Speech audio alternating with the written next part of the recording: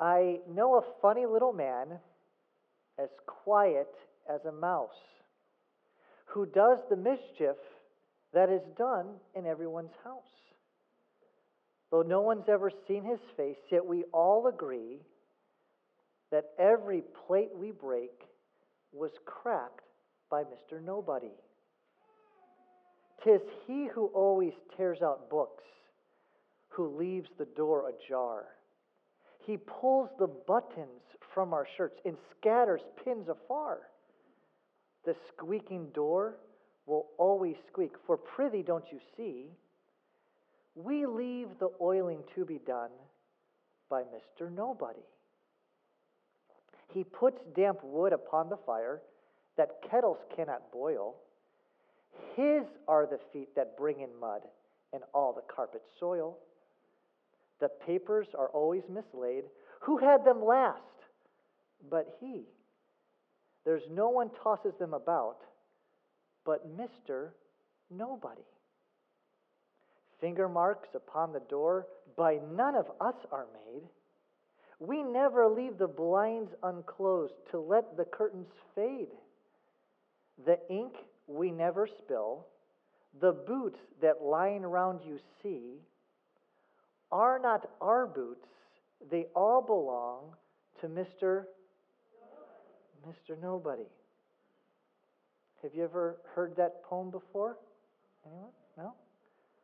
Do any of you have Mr. Nobody living in your house? Some of you? Because tell me, what is the poem about? Right? The poem is really, is it not? The poem is a brilliant expression of our tendency to avoid responsibility, isn't it? And not just responsibility for our mistakes, but also our tasks like oiling the doors and closing the blinds, right? It's not me. Who is it? It's not me. It must be Mr. Nobody. You know, in every family, each member of the family has certain responsibilities, don't they? In every family. But here's the question I want us to consider this morning, and that is, what about the family of God? What I mean, as Christians, what are we responsible for? Especially when it comes to personal relationships. How are we, as followers of the Lord Jesus Christ, how are we to behave and treat one another? What are we responsible to do and to behave as we interact with each other? Well, turn with me, if you would, to Ephesians chapter 4. That's page 979 in that white paperback Bible. I'm going to suggest that as we're about to see, this is precisely the question that the Apostle Paul addresses and answers in our text this morning. And as you're turning there, let me give you the context. Last week, as Wayne mentioned, we studied Ephesians chapter 4, verses 17 through 24, where the Apostle Paul taught us this important truth, and that is, if you've learned Christ, if you've come to saving faith in Jesus Christ, if you've learned Christ, leave sinful ways. This was the thrust of what he was getting at in verses 17 through 24. He wants all of us to walk in a manner worthy of the Lord. And to walk in a manner worthy of the Lord is to, as Paul says in verse 17, to no longer walk as the Gentiles do. And when he's talking about Gentiles, he's referring to them using in the moral sense. We are to leave sinful ways behind. If you've come to faith in Jesus Christ, if you've learned Christ, as he says there in verse 20, leave sinful ways. And practically that looks like you put off your old self, you renew your mind, and you put on the new self. This, you could say, is kind of the big picture of what we're called to do. We're called to leave sinful ways. Here are the big movements of how you do that. Well, now in verses 25 through the end of the chapter, verse 32, Paul is going to elaborate on the details. He's going to tell us what we are specifically to put off and put on. And as several commentators have rightly pointed out, all the commands in verses 25 through 32 have to do with relationships. In other words, Paul is articulating what each of us as Christians are responsible for in the body of Christ. And let me just say up front, look, listen, please, Faith. You cannot control another person's response, attitudes, or actions. You cannot. Nor are you called to control their actions, attitudes, or responses. But Christian, please hear me. As one who's been saved by the grace of God, you are commanded, regardless of what another person does, you are commanded to walk in a manner worthy of your calling. You are commanded in your personal relationships to no longer walk as the Gentiles do. So as we work through this passage, my counsel to you is to have you have this mindset like, here is what God calls me to do in my relationships, in my home, in this church, in work. This is what God calls me to do. Rather than thinking, man, I hope so-and-so is listening right now. Okay? This is what you are called to do, Christian. So what does it look like to no longer walk as the Gentiles, to put off and to put on? Well, follow along with me in your copy of God's Word as I read Ephesians 25. I'm going to read down to 32, though this morning the only thing that we're only going to be a bite off and to study closely verses 25 through 28. But I'm going to read down to the end of the chapter. So Paul writes this. So after talking about, if you've learned Christ, leave sinful ways, he then says this in verse 25. He says, therefore, having put away falsehood, let each one of you speak the truth with his neighbor. Why? For we are members of one another, the church. Be angry and do not sin. Do not let the sun go down on your anger, and give no opportunity to the devil. Let the thief no longer steal, but rather let him labor, doing honest work with his own hands, so that he may have something to share with anyone in need. Let no corrupting talk come out of your mouths, but only such as is good for building up, as fits the occasion, that it may give grace to those who hear. And do not grieve the Holy Spirit of God, by whom you are sealed for the day of redemption. Let all bitterness and wrath and anger and clamor and slander be put away from you, along with all malice.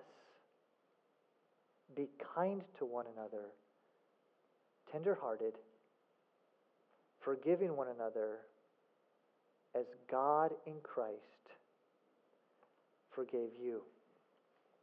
Amen and amen. This is God's good word.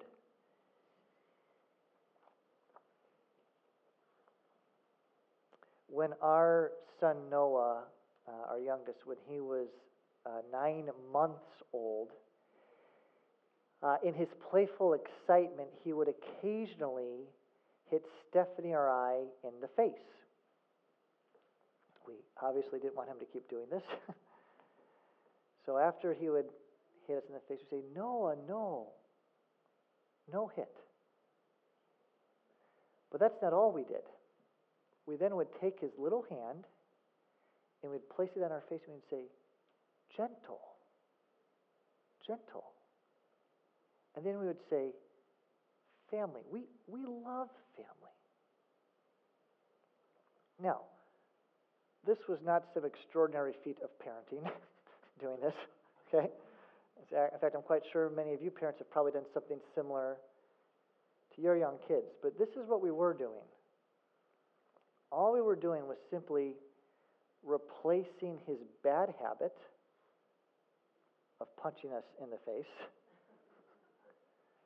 with a new habit, a practice of being gentle, as well as giving him a reason why. We're family. We love family. Well, notice the Apostle Paul instructs Christians to do the same. In the passage I just read, Paul, as you'll no doubt noticed, calls all Christians to replace sinful habits with godly practices. But that's not all. Notice he also gives a biblical reason as to why Christians ought to change their behavior. As pastor and author Tony Merida has correctly pointed out, he writes this. He says, Christians should not only live differently from unbelievers, but they also should live differently for different reasons. Right? We believe in God, sin, the devil, the Spirit, the church, in Christ's death on the cross. These truths should affect the way we live. Indeed, we could summarize Paul's argument in this section, verses 25 through 32, with this statement, and that is, Christian, change your behavior for biblical reasons. Change your behavior for biblical reasons. This, I want to argue, is Paul's main point. Change your behavior for biblical reasons.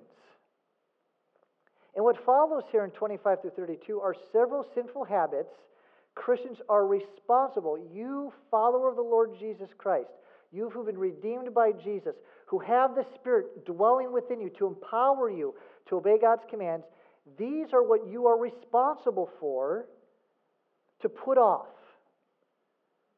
as well as several corresponding godly practices that you're responsible to put on. And notice, each is given a biblical reason for why. Friend, if God has made you alive in Christ, if you've been chosen before the foundation of the world, if you've been predestined to be adopted as a son or a daughter, if you are indeed God's workmanship, created in Christ Jesus for good works, then you must no longer walk as the Gentiles do. But instead, you must put on these practices. Again, regardless of what others are doing. You are responsible in your home, with your children, with your spouse, to put these on. And this morning, what I'd like to do is, in verses 25 through 32, I want to just examine the first three.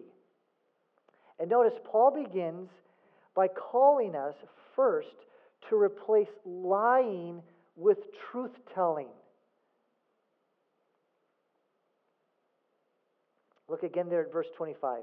He says, therefore, having put away falsehood, let each one of you speak the truth with his neighbor. For we are members one of another. Replace lying with truth-telling. In his book, The Honest Truth About Dishonesty, author Dan Ariely talks about our tendency to be dishonest when we experience a hardship or we're going through a tough spot. For example, Dan writes this, quote, over the course of many years of teaching, I have noticed that there typically seems to be a rash of deaths among students' relatives at the end of the semester. It happens mostly in the week before final exams and before papers are due. And guess which relative most often dies? Grandma. Listen to this. According to a peer-reviewed study, researchers discovered that grandmothers are 10 times more likely to die before midterms and 19 times more likely to die before a final exam. Worse, grandmothers of students who are not doing well in class are at even higher risk. Students who are failing are 50 times more likely to lose grandma than non-failing students. Dan then writes this. It turns out that the greatest predicator of morality among senior citizens in our day ends up being their grandchildren's GPAs. The moral of all this, if you're a grandparent, do not let your grandchild go to college. It'll kill you, especially if he or she is intellectually challenged. Any grandmothers of college-age students out there? Don't say I didn't warn you, okay? As Dan's book empirically proves, the truth is, we can often give way to compromise when in a tough spot, can't we? When faced with the choice of suffering an unpleasant consequence or compromise our ethics, the choice of compromise can sometimes win out, can it? And most often, that looks like lying. You notice what Paul writes. As those who have been redeemed by Jesus Christ, we must no longer walk as the Gentiles. We must put off the old self, and that means replacing lying with truth-telling. In faith, I cannot overstate how important this command is.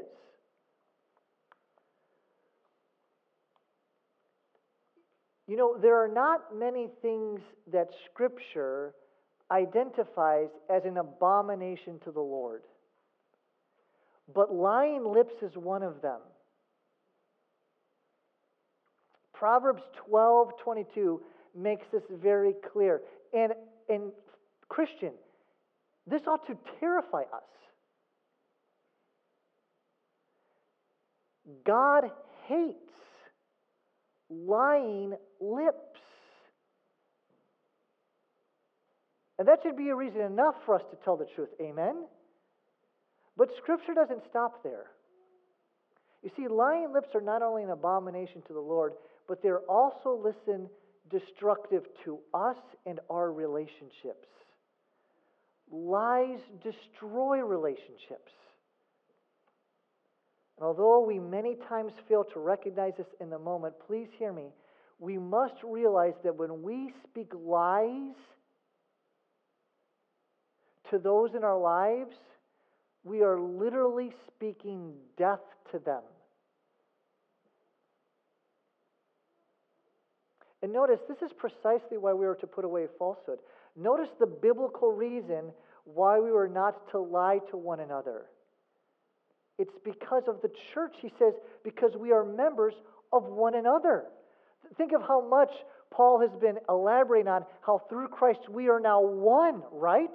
How he's been talking about as we're one and we must work towards unity. Lies and false messages among members actually render the body of Christ dysfunctional. This is why Calvin, in his commentary, he called lying a monstrosity. Theologian John Mackay put it this way. He says, a lie is a stab into the very vitals of the body of Christ. This is so because a lie is a sable shaft from the kingdom of darkness. There is no place in the Christian ethic for the well-intentioned lie. In the moral behavior which Christ inspires, the end never justifies the means.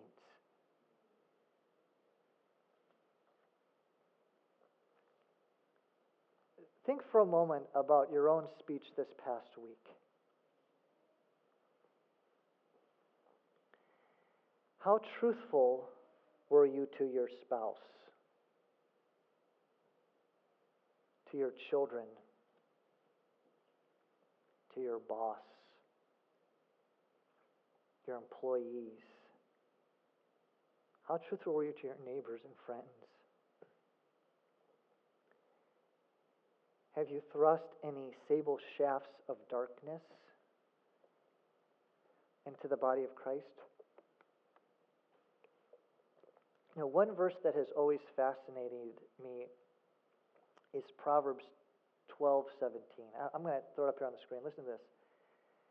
Notice what it says. He says, the author writes, "Whoever speaks the truth gives honest evidence, but a false witness utters deceit."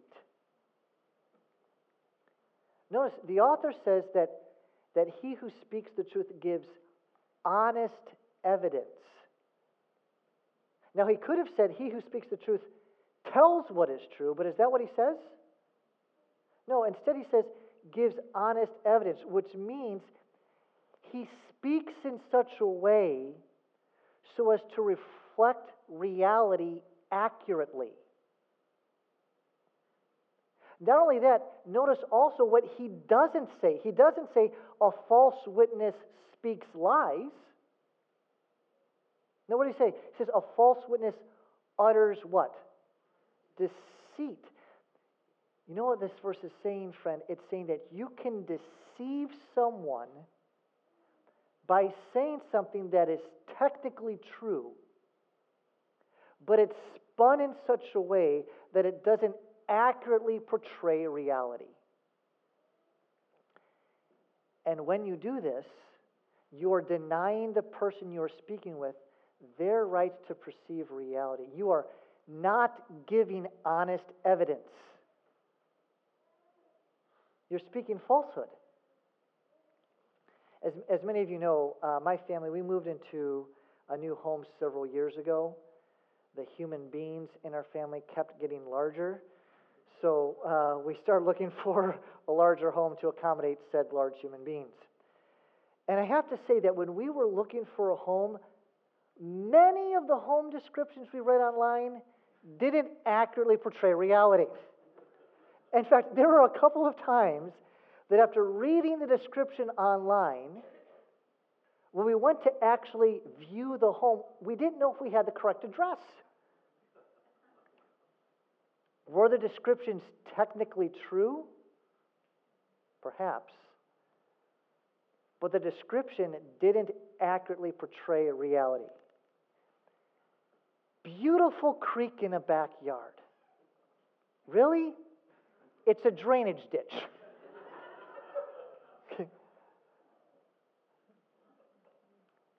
Salesmen, parents, students, homemakers, employees, employers, please note, God's word just doesn't call you to speak technical truth. It calls you to speak truth in such a way that reflects reality accurately. Do you speak this way to your spouse? Do you speak this way to your children? Do you speak this way to others in this church? Or do you withhold honest evidence? Are you clear with your intentions when talking with someone, or you just kind of like string them along?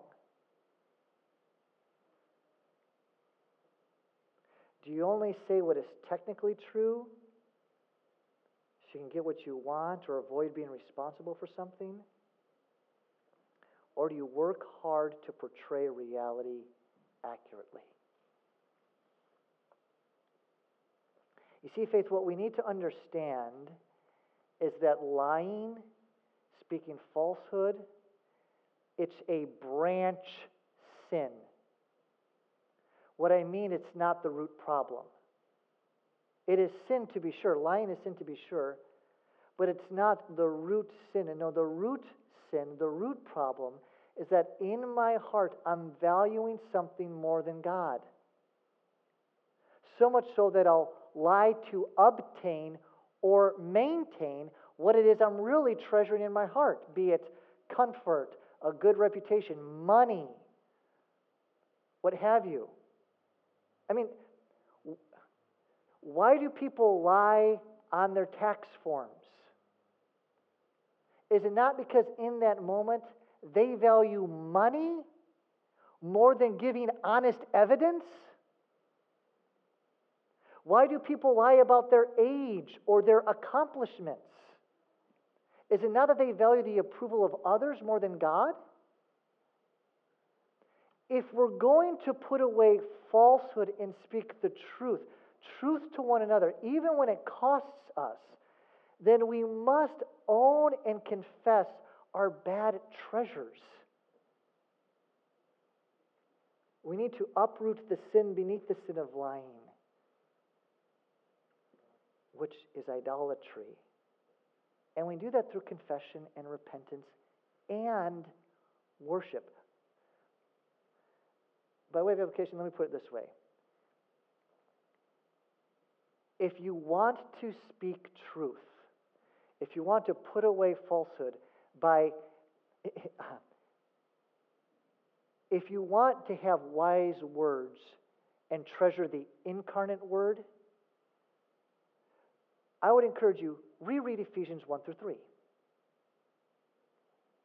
And as you do, and you see all that God has done in the glory and the worth and the majesty of our triune God and what He's accomplished for us in Jesus Christ, as you reread Ephesians 1 through 3, consider why Christ alone is worthy to live for in your complete devotion and worship, in contrast to why your desires, wants, and wishes are not. That will cultivate right affections. So first, we're to replace we're to replace lying with truth-telling. It's important I get that right.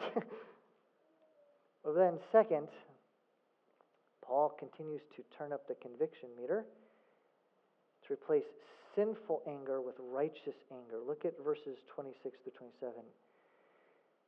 He says, "Be angry and do not sin.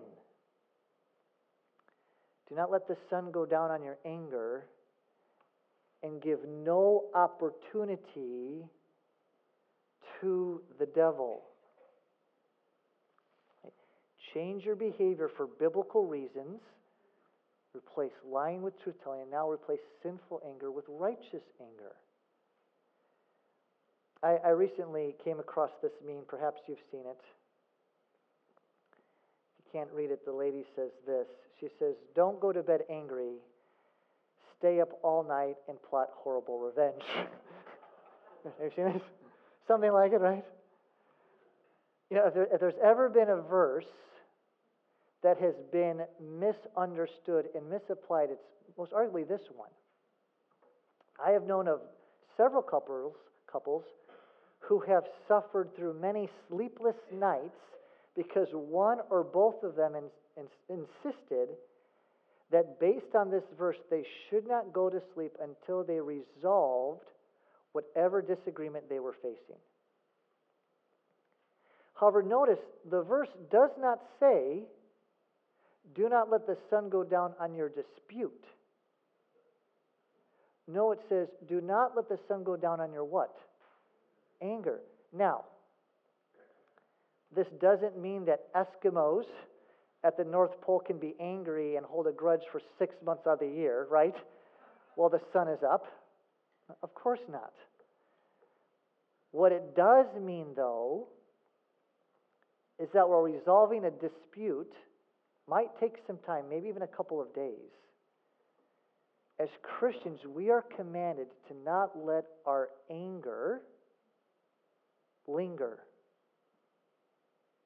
Anger, for all its possible legitimacy, is dangerous and should not be turned into a grudge. Because you see, and this is important, not all anger is bad. Do you know this? This is why Paul actually commands us, be angry and sin not. Faith, please hear me. The question is not, are you angry? But rather, what is the reason for your anger? And what is the object of your anger?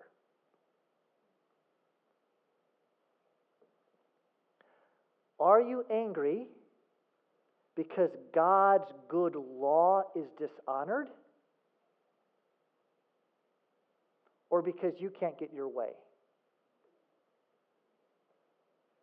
And I want to suggest to us, church, that often, many times, yea, 99 point up there times, our anger is motivated by the kingdom of self rather than the kingdom of God.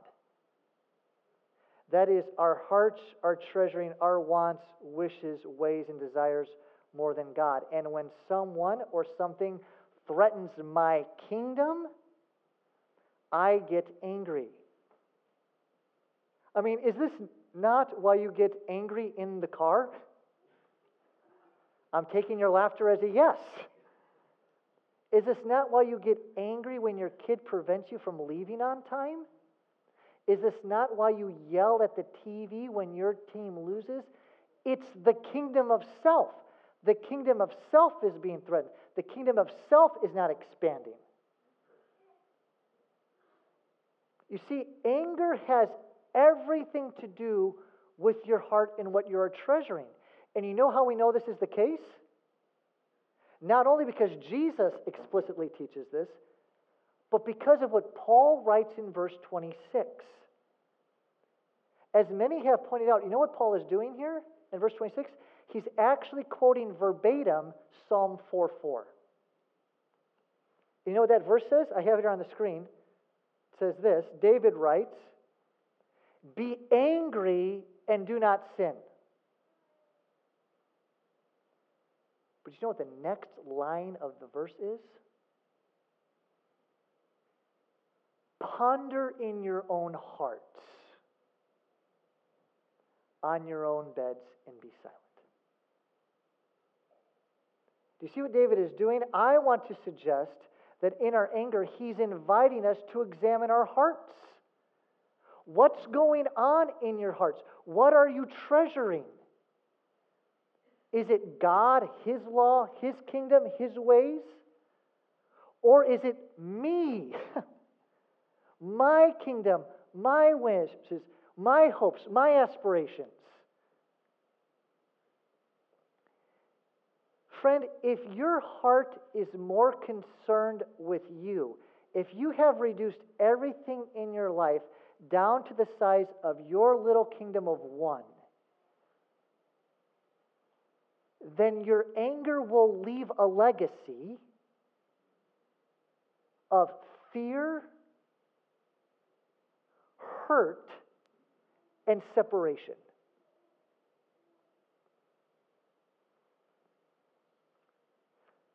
But if your chief concern is God,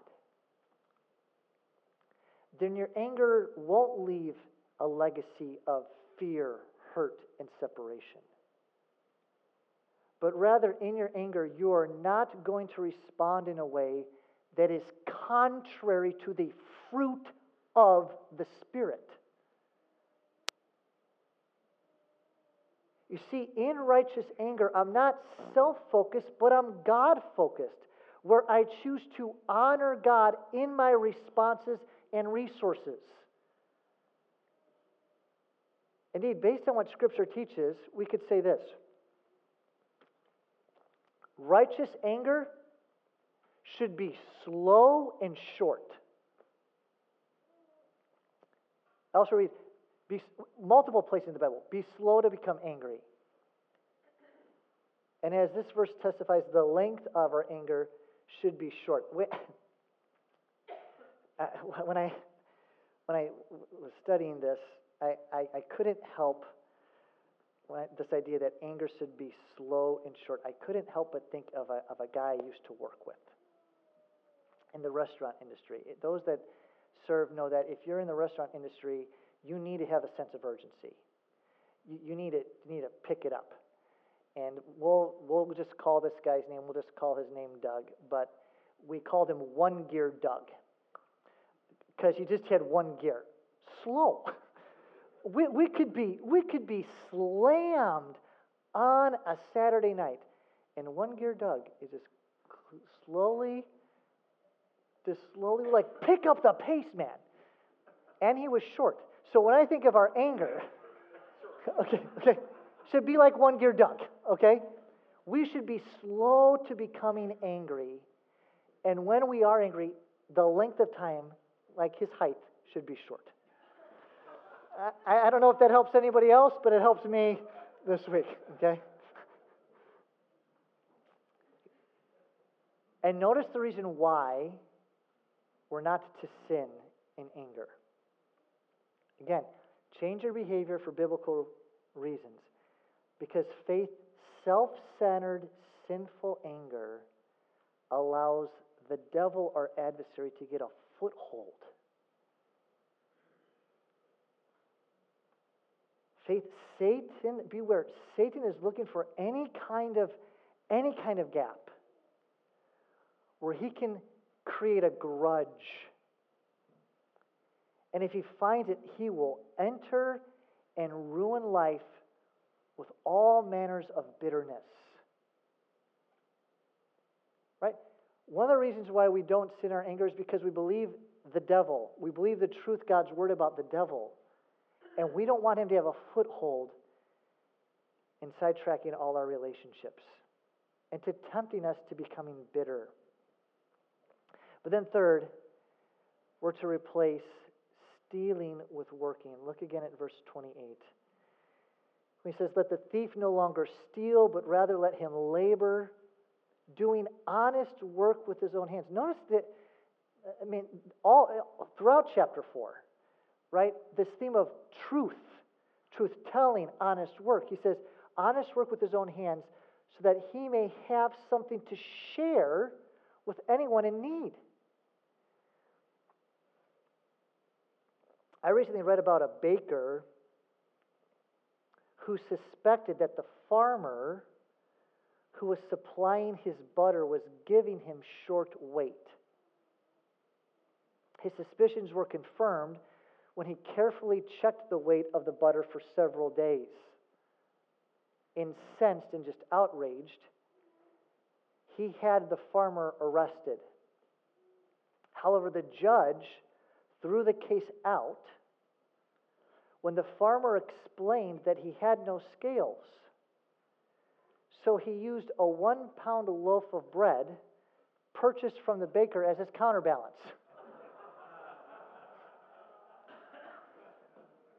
The baker was the one who was actually doing the robbing, wasn't he? He was not doing honest work. Historians tell us that stealing was very typical in the first century in Asia Minor. It was like a societal norm. And truthfully, I don't think it's hard for us to see that it's typical in our day as well, is it not? Unauthorized software usage, password sharing, and pirated videos are just the tip of the iceberg. We live in a culture whose retail prices can be inflated by a third due to shoplifting, whose employers budget for employee theft, where corporate scandals are so regular as to bore us, and where the government taxes us on the assumption that we will hide resources. Can I ask, have you stolen anything this week?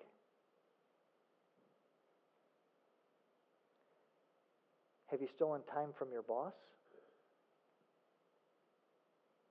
Have you stolen company resources that were meant for your job, but you instead used it on yourself?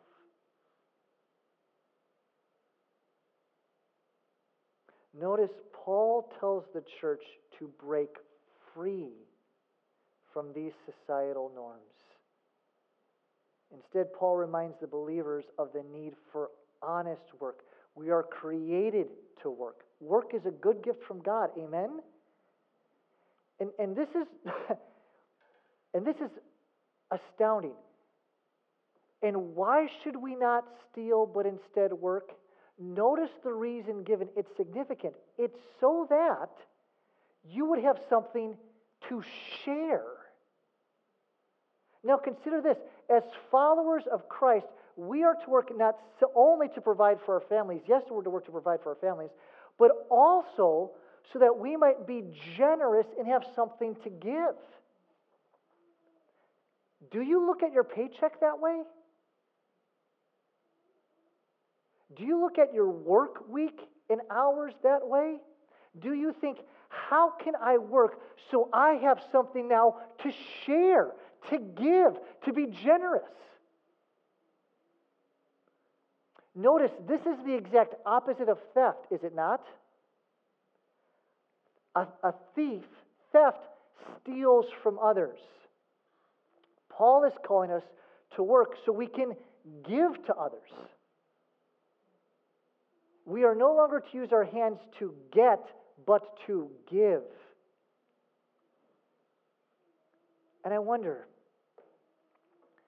Faith, what if we really lived this way? What if we really viewed our wealth this way? You know,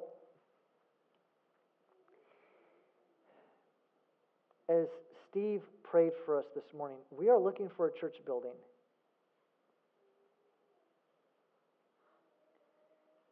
And I have no doubt that many of you are faithful, generous givers. But I wonder if some of you are not.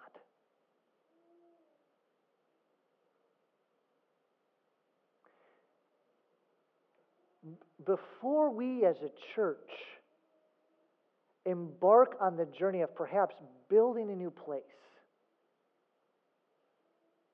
could we make it our responsibility to put on these practices? That we would view our work and our money, that we would say, I'm going to do honest work for the reason so that I can share, not just give for myself. And Christian, I want to just direct your attention to why we should do this. Consider for a moment all that God has done for you in Christ. Think about it.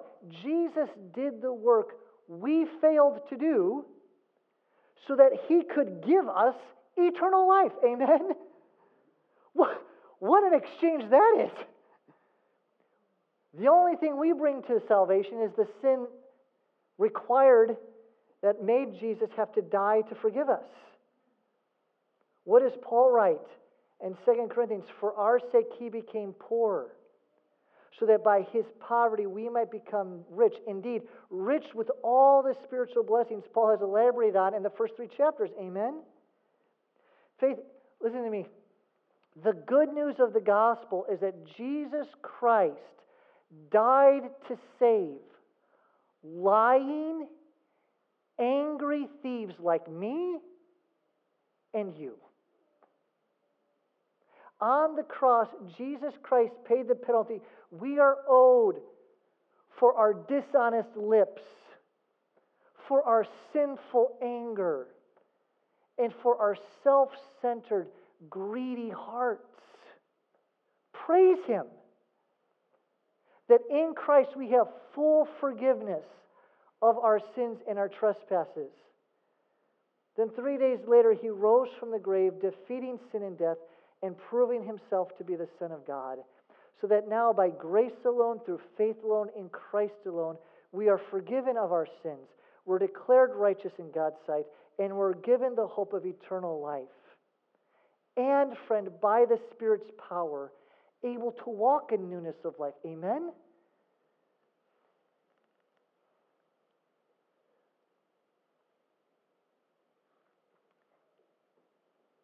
Change your behavior for biblical reasons.